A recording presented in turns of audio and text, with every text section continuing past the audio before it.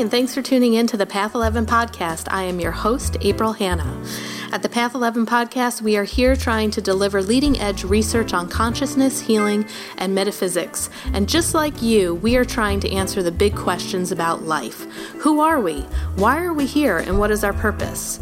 We hope by listening to our podcast, it will make each day you live on Earth a little easier to understand. And now for today's podcast. Today's guest is Julie McDonald. Julie is an ordained spiritual minister, psychic medium, trance medium, and empath who has been connecting and communicating with those in the spirit world since she was a young child. Through years of intensive training and decades of practice experience, Julie has enhanced her natural gifts to serve her mission as a fine-tuned instrument of spirit to deliver insight, messages, and hope to mankind. And today we are going to be talking with Julie about her book, The Evolution of the Spirit of Mankind, the 82nd Regimen of Lightworkers. Welcome, Julie. Thank you so much, April. Great to be here with you. Yeah, so before we get into a little bit of your background, I wanted to let you know what drew me to your book, and it was Malidoma Somé. The fact that he wrote the foreword to it. He happens to be a teacher of one of my teachers, Jeanette Defoe, and Jeanette has been a tremendous healer, mentor, teacher in my life. And I have gone through so many of the Jagara traditions in what she learned from Malidoma with the different ceremonies, like almost every year. Oh, wow. So I was just curious to know what your connection with Malidoma was. I'm curious to know what that is too. So I've met Malidoma through a couple of friends who practice the Dagara tradition as well. And I've been involved extraneously, more or less, at the East Coast Village in Cherry Plains, New York, which is a community that's based on the teachings of Malidoma and the Dagara people. And I've never been in any of his trainings, but I met Malidoma on a couple of occasions. And he and I just clicked in terms of spiritually. And he's been on my radio show that I don't have it right now, but he was on my radio show several times. And at one point he wanted to read the book and before it was published, and he said that he wanted to write an endorsement for it after he started reading it. And then I met with him to get it, and he said, "Yeah, that's not enough. I need to write more than that." He was divining on it, throwing his shells, and he said, "Yeah, no, I need to write more." I said, "Oh, do you mean it like a forward?" He said, "Yeah, I guess so." So he did. So it's this very he's my brother to me, and it's not even that we've spent that much time together, but when he's been on my radio show and other times when I've run into him, there's just a very solid spirit connection there, which really surprised me a little bit because him being, an elder from Burkina Faso and me being a spiritualist minister, one would think, right, that, those are very different, but they're really not at all. Wow. So I love this synchronistic connection that we have through Malidoma. He was actually the first person that I ever met with that provided a divination for me. And it was through that divination that I was able to overcome my fear to open up my own business, because he said, people are waiting for you. Wow. He's like, he goes, there are 6 people waiting for you to open your doors. What's taking you so long? Yeah, he certainly doesn't pull any punches when he's divining. Yes. So I just want to let our listeners know, even though that's a little bit of a tangent we're going off before we introduce you to the show, it's important because I truly believe in those synchronicities and how we are all webbed together and why we come together and why the people that we choose for our podcast have that special connection. So I wanted to just talk a little bit about that. And the book that I read of his was Of Water and Spirit. So if our listeners are interested in looking him up, he's an amazing, amazing man. So, but let's now talk about you, Julie. And let's start with kind of where it began. I know that I loved in the beginning of the book where you were like, gosh, am I writing all this and making it all up? And I totally feel like if I had an experience like yourself doing something, I'd be like, am I crazy? Like, am I really getting this information? But I also loved your beginning story too about your imaginary friends, and then how your connection really got stronger when you were working in an inpatient rehab rehab with people in recovery. So maybe you can give our listeners just a recap of how your spiritual path evolved to bring you to where you are now. Yeah. It's funny. Every time someone asks me that, April, I learn different things about it, right? Because it's one of those things that's so abstract, right? How do we get to where we are? And so, sure, when I was young, I certainly saw things, I knew things, and growing up in a Catholic household, at one point, I remember my mother saying to me, look, stop saying these things, because I would say, well, something bad's going to happen. And I'm quite sure that I also said when good things were going to happen, but I think we sometimes as a human collective tend to focus on remembering the negative. So I worked really hard at separating myself from the things that I would pick up on or the spirits that I would see or that, because I began to feel like maybe I'm creating something bad, right? So I always tell people Smirnoff helped me to forget about those connections. And then when I was about 25 years old, I realized that my drinking was bringing me far away from who I was. And it was kind of like I had this hole in my soul. And so I stopped drinking.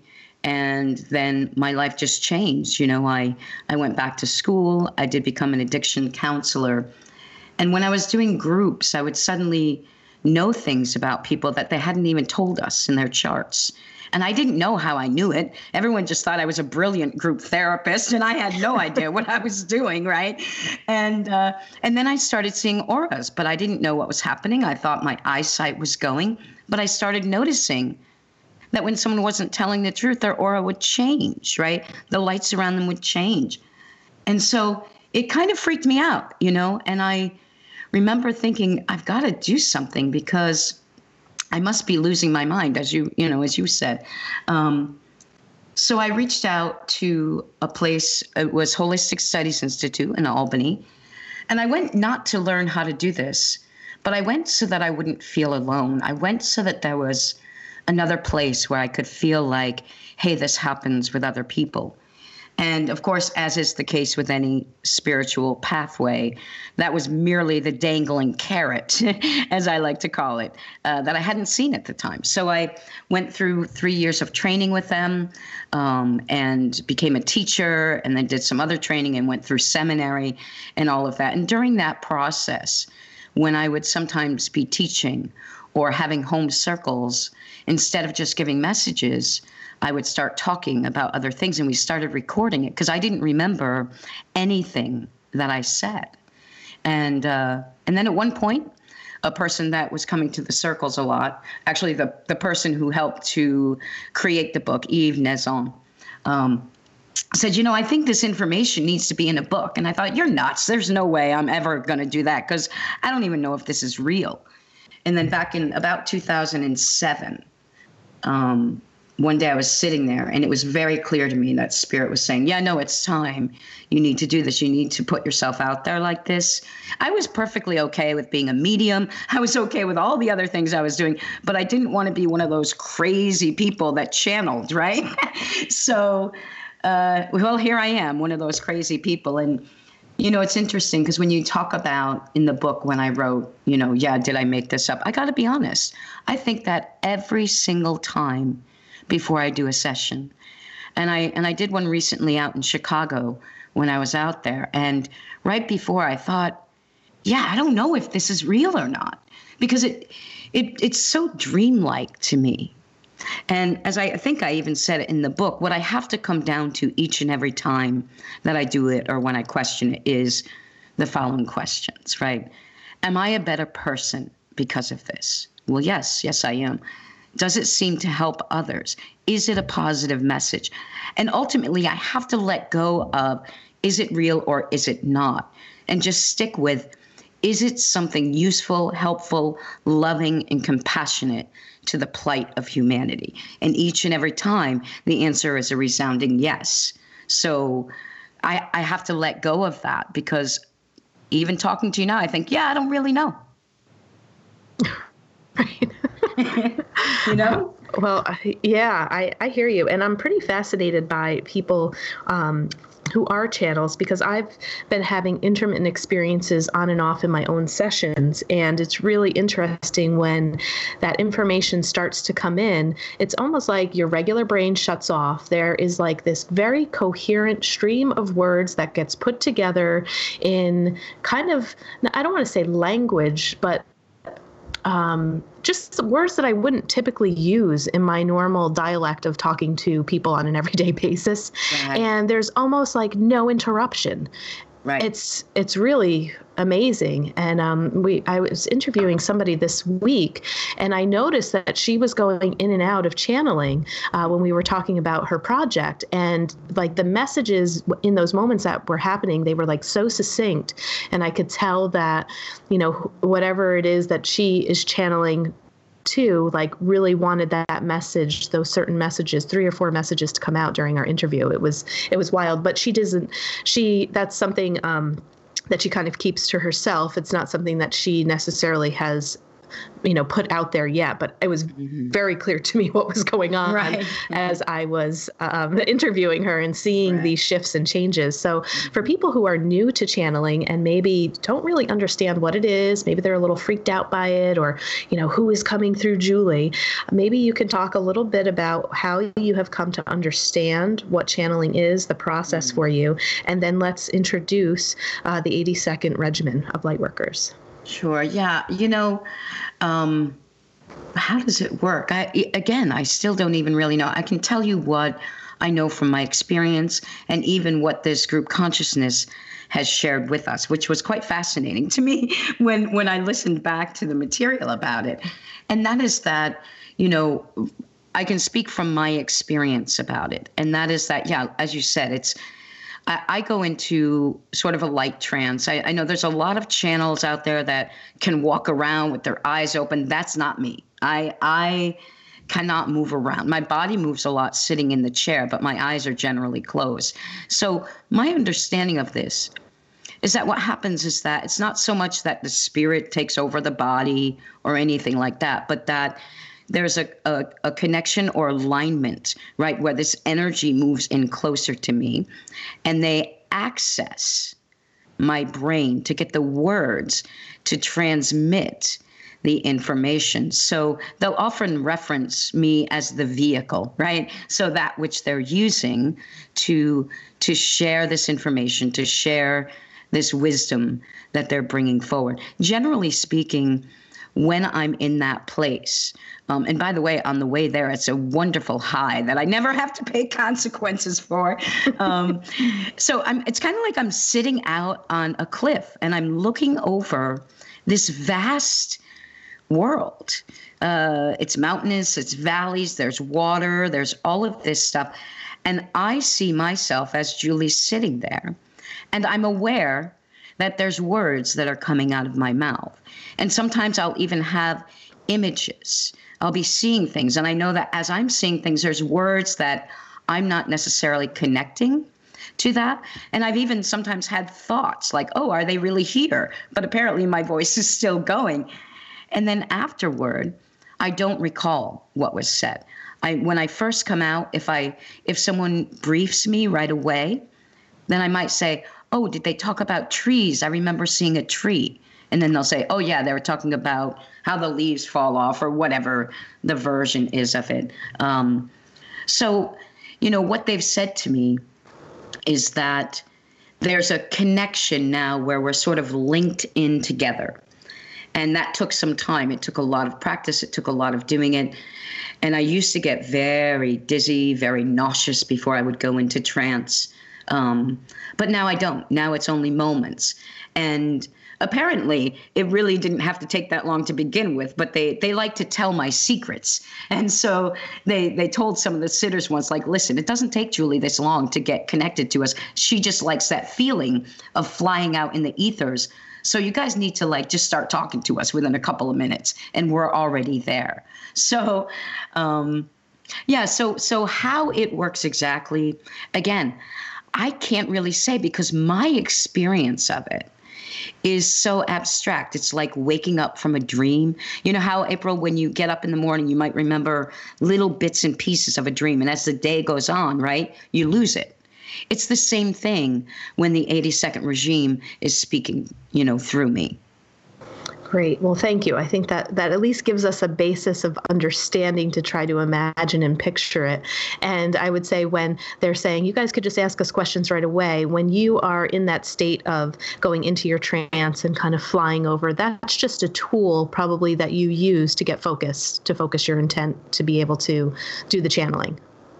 Oh yeah, absolutely. Again, it's the way that I visualize this thing when I'm doing it that I learned over time to make it faster, or perhaps just for my own comfort. And that is that I image myself climbing out of the top of my head through my crown chakra and climbing up a ladder so that I'm separating my conscious waking self and going into that state, that more meditational, trance-like state, to allow for the information to come through me without me being in the way and trying to interpret it or even sometimes stop it. Great. Now, you just mentioned the 80-second regime, and that is what your book, The Evolution of the Spirit of Mankind, is about. It is basically, the whole book is pretty much a channeling session that has been done with questions that have been asked to the 80-second regime. You also describe how there's kind of different personalities within that. And I want to make sure I pronounce his name right. Is it Yves? Eve. It's Eve. Eve. Yeah. Eve. Okay. Mm-hmm. Your friend Eve was the one asking you the questions while you were channeling. Correct. Yeah. Okay. Yeah. And before we kind of get into that too, I was wondering, did you and Eve come up with questions that you wanted to know together before you went into trance to channel? Well, yes. However, we had a very clear sort of syllabus, if you will, that we basically, what we did was we sat down with them separately to what's in the book. And they would say things like, we want to talk about these principles, or we want to talk about that. And I think even in the book, in a couple of spots, toward the end, it's noted when they would say like, okay, the next time we want you to ask us questions around this issue. So it was collaborative. So we had a basic skeleton of what they wanted to talk about in each of these sessions. And then we would come up with, the idea behind it was, what are the questions that people would ask about this? So that was one of the points of Eve being involved. And I have another friend who was in some of the sessions, Patty. So they would come up with, well, what do people want to know about this? So they would create those questions based on that. Okay. And how do you explain who the 80-second regime is to your everyday people? That's a really good question. So luckily I had their help, because I'll tell you, April, one of the things that has come up time and again of feedback of that was people were very uncomfortable with their name. And I'll be honest, I was uncomfortable with it too, but only because it just sounded so weird. I thought, yeah, I'm not calling you guys that. So, but of course, I gave in. But the way they've explained it, a lot of people had an aversion to the word regime in there. So one day in an open session, someone asked, I said, ask that question if you want to know it. So they asked. And basically the group came through saying that, 80-second is many things. It's sort of where they exist. It's like some numerical, location of them in the ethers. But they also said that 8 represents the infinity symbol and the 2 is squared, right? So there's all of this symbology with it. But basically what they said is they call themselves that as a category that they're in, that they're considered to be in, and that a regime is just a group gathered together toward a common purpose. And so they are a group of beings, some who have incarnated, some who have not, who have formed together in the ethers as part of, or a sect of, what they call the Legion of Light, which apparently includes a lot of different energies or consciousnesses, separate and collective, that try to help us. And some are through direct voice communication, and others are through many different modalities. So their role or their purpose, they say, is to assist us now in this current time in moving forward through the challenges and the difficulties in life, and really reminding us of who we really are, which is really just the same as them, but we're in physical form right now. Great. And so I don't know if you can answer this question or not, but the first, I would say, collective group of consciousness that I had ever been exposed to where somebody was channeling them was through Esther and Jerry Hicks. And they call their collective consciousness group that Esther channels Abraham. Mm-hmm. Are these, like, is she channeling Abraham? Is she channeling the 82nd regime? Or are there these just different pockets of collective groups of consciousness, bringing messages down to certain people like yourselves that have the ability to challenge? Or is it really just one collective group, but maybe the channeler is able to pick up a name and calling it something different?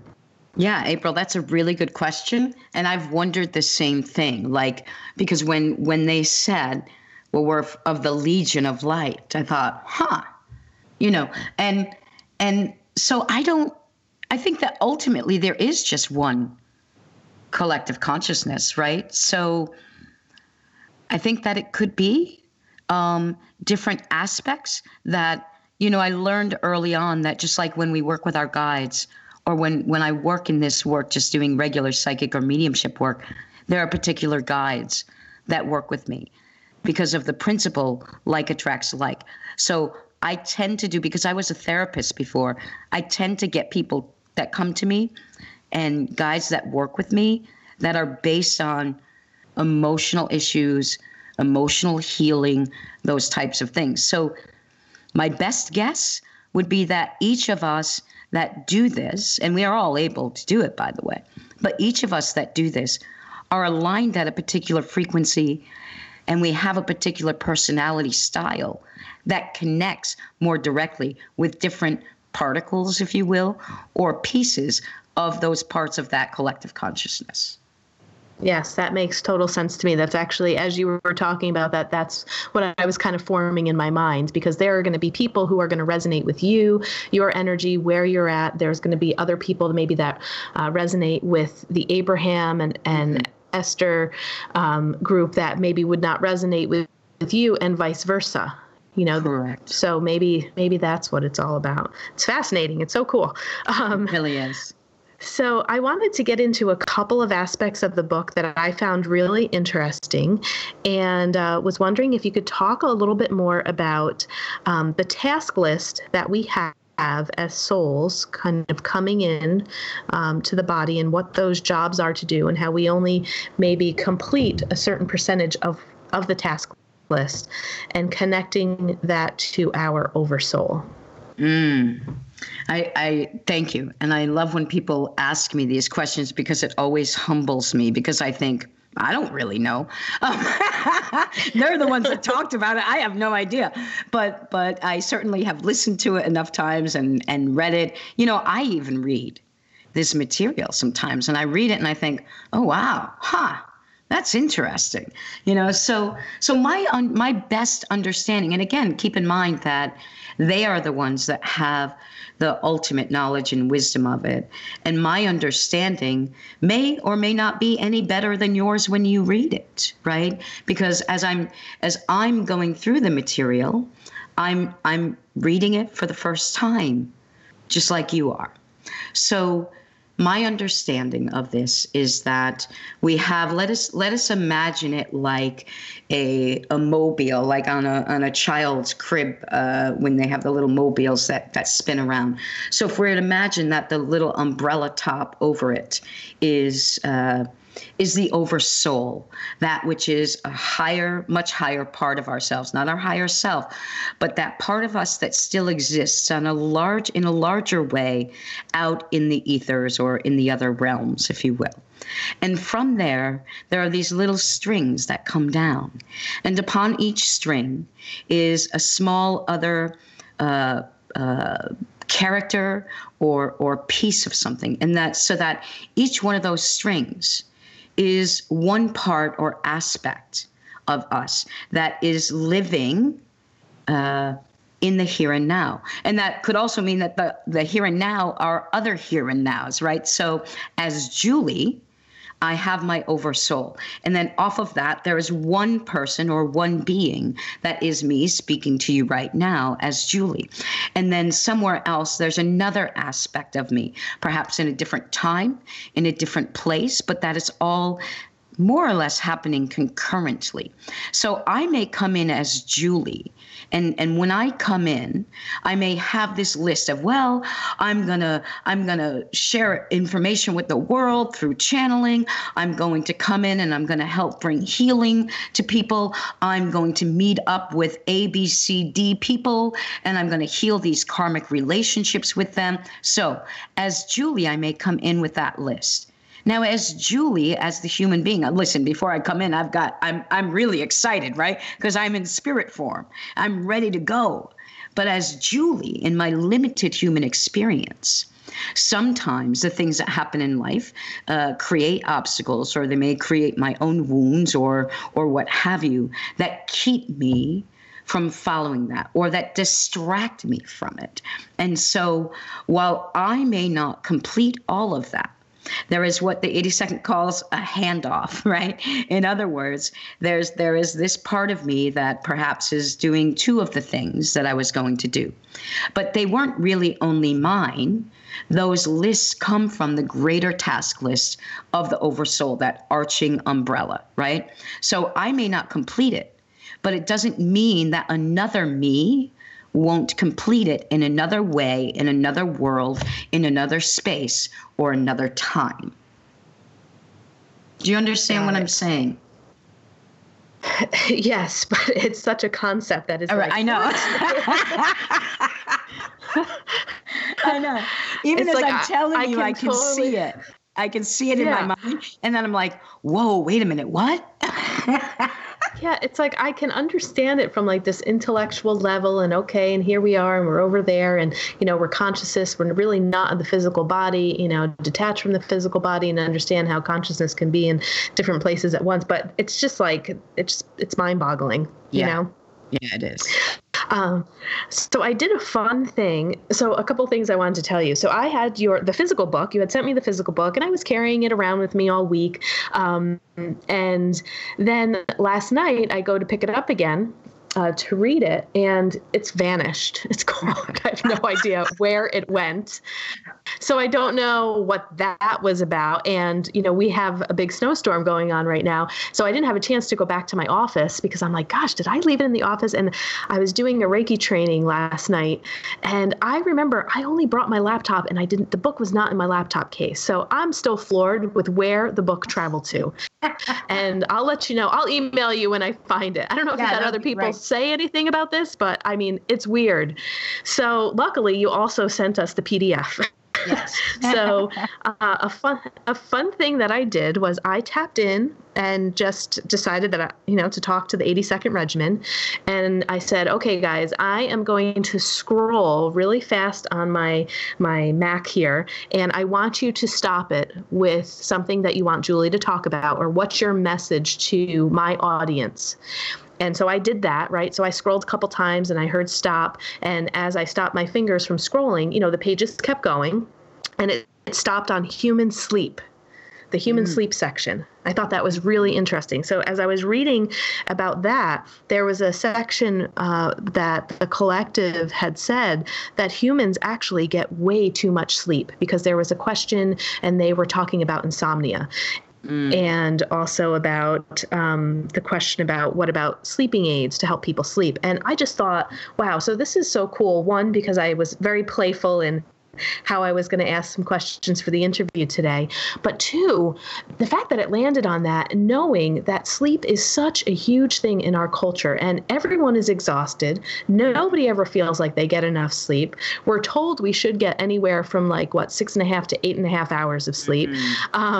There are so many different types of sleeping aids and medications that people are taking to help them to get to sleep and go to sleep. And I think, some of the issues with our sleep is because we are so much in the intellect level and thinking, doing, and so fearful that it's really hard for us to get out of our minds and kind of drop into the body. But I thought how interesting that they had said that we actually get way too much. Well, this may explain why people think I don't get enough. So, I'm one of those people that if I get more than 5.5 hours of sleep, I feel awful, right? I don't feel good. And it's interesting. I'll be honest with you. I'm kind of trying to tap into them right now I don't bring them in fully without an anchor here, and I don't have an anchor here with me right now. But sometimes I can kind of tap into them extraneously to see what they're talking about, because I'm like, I don't even remember that part of the book. But so give me just a second here and let's see what. Yeah. So, right. This is part of the conditioning. And there was a time when humankind slept in more parcels of time, I'm told, wherein the body does not need the kind of rest that we give it. But you're right that there's all of this. So much of this is about all of the energy being drained all the time. Yes, we're in our minds a lot, but also the human beings on the planet are also being affected. Interesting.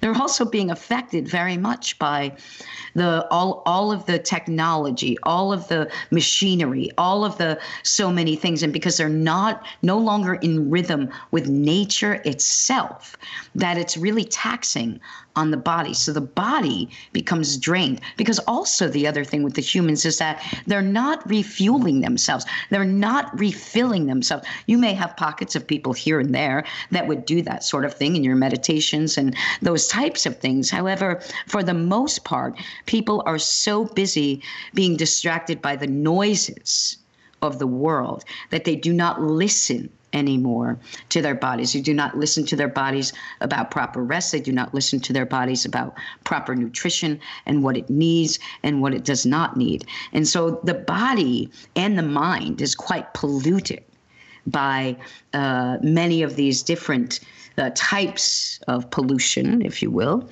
And it's important for people to begin to go back to that way of really listening, because the body shuts down in sleep, so much so that people oversleep, and then that makes them more tired. That drags them down. The other important part of this is that when you are sleeping, there's very important work that is being done. But many of you do not remember what you have participated in or produced or experienced or learned during your sleep time. For the spirit does not rest.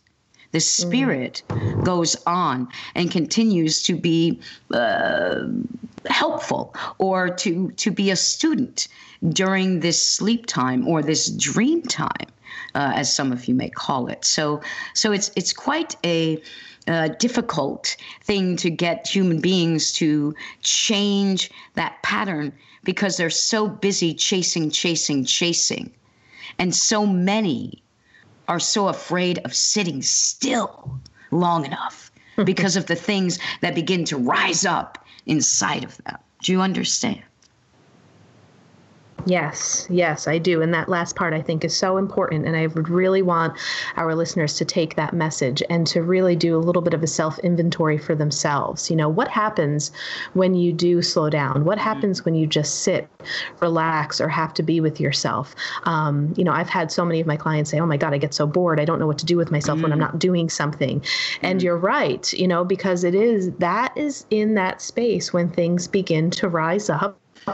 Right. And we are with ourselves and we are with some of those thoughts. And if we're not being distracted by TV, by our cell phones, by Facebook, by the internet, and we are just in relationship with ourselves, there's a lot of work that could be done right there. Yeah, absolutely. Yeah. And, when even with students, when, they're learning about meditation, and listen, let me tell you, when I first started meditating, I could do 5 minutes, right? It was like 5 minutes, I'll stare at a candle. That's all I can sit for.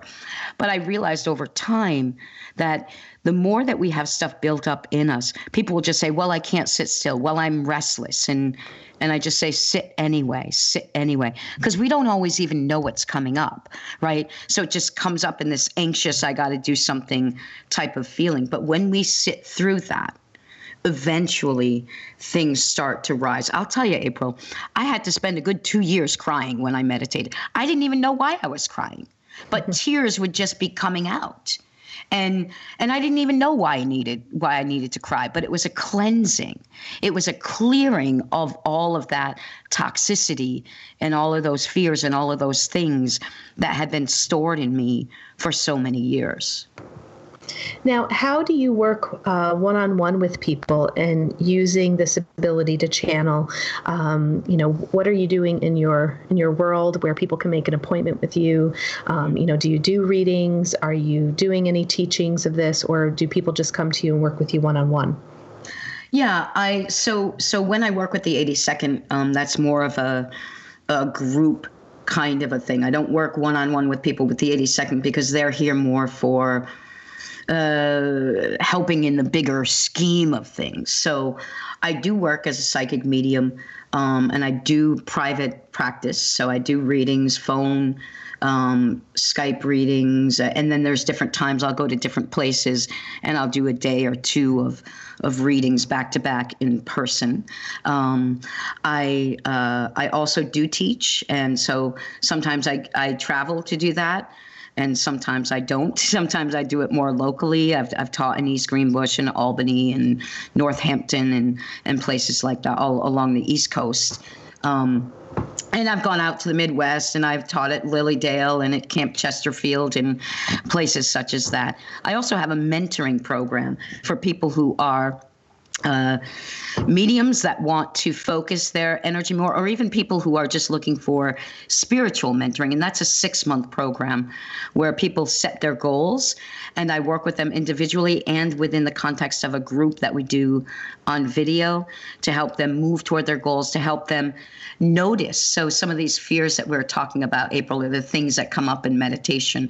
It's to be able to walk hand in hand with them. Because one of the things that I noticed when I was learning how to open up more to spirit was I had a whole lot of crap I had to work on. And I had a whole lot of crap and fears that were in my way that kept me from being able to be fully available to spirit and to the sitter or the person that I was working with. And so I devised a program to help people with that. What else do I do? I don't know. I do workshops, classes, the channeling sessions, and then I do individual sessions with people. And hopefully one day I'll get back to my show, but I just haven't had time lately. Yeah. And where are you actually located for our listeners to know? I am in the Berkshire Mountains of Massachusetts in the Pittsfield area. But again, I do kind of travel around locally and further as well. So I have clients basically across the globe. I have clients in Australia. I have clients in Scotland and then across the States as well. Awesome. And for those of you who would like to check out Julie's website, her website is mediumjuliemcdonald.com, MacDonald. Well, it was a pleasure, Julie, and I am sure we're probably going to be working with each other again. And if you have any other books that come out, we would love to have you back on the show. But thank you so much for introducing me and our listeners to the 82nd Regiment of Light Workers. Oh, April, you're so welcome. And thank you for the opportunity to let us share this information with you. And I will be in touch. We are working on the second book as we speak. So that I hope will be out soon. All right. Perfect. Excellent timing then. All right, Julie, yeah. Thank you so much. Thank you. Take care. If you want more information about our films, visit our website, path11productions.com, to purchase DVDs or to rent and stream each film. You can also find our trilogy of films on iTunes, Amazon Prime, and Gaia.com. You can still use our smartphone app for both Android and iPhones. Just search for Path 11 in the Google Play App Store, or if on an iPhone, look for Path 11 in the iOS App Store. Catch you next time.